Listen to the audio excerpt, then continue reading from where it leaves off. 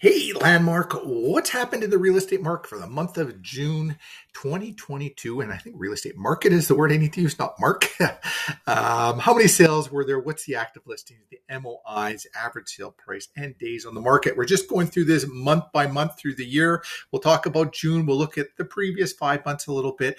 And if we were pulling data for someone that was a buyer or a seller, would pull about 9 months, probably more like a year in the Landmark area, depending on what the market is looking like and on a specific type of house, showing you exactly what things are selling for and what's going on in the market. Showing 2 sales in June, you had 2 in May as well, April 0, 2 in March. So there have been 6 sales, basically, 1 a month if you'd average it out in the Landmark area, 13 active listings on the market. Now, this also includes new builds. So when you have a lot of new builds in an area, it can throw your numbers off.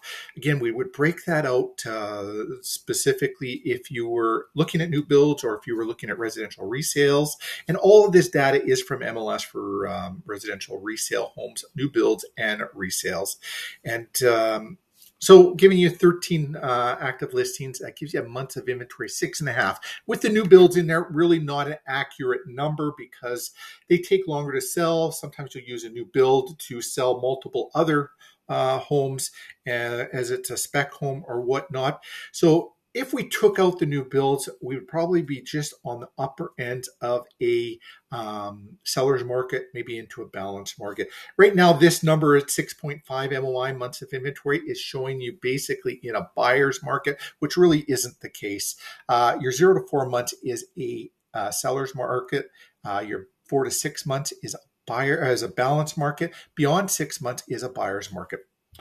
Go into the average sale price of the 2 homes that sold, $386,000. So I'm going to guess those are actually both at $386,000 were probably resale homes. They're probably not any new builds, and 13 on days on the market. So very quick and a turnaround on them.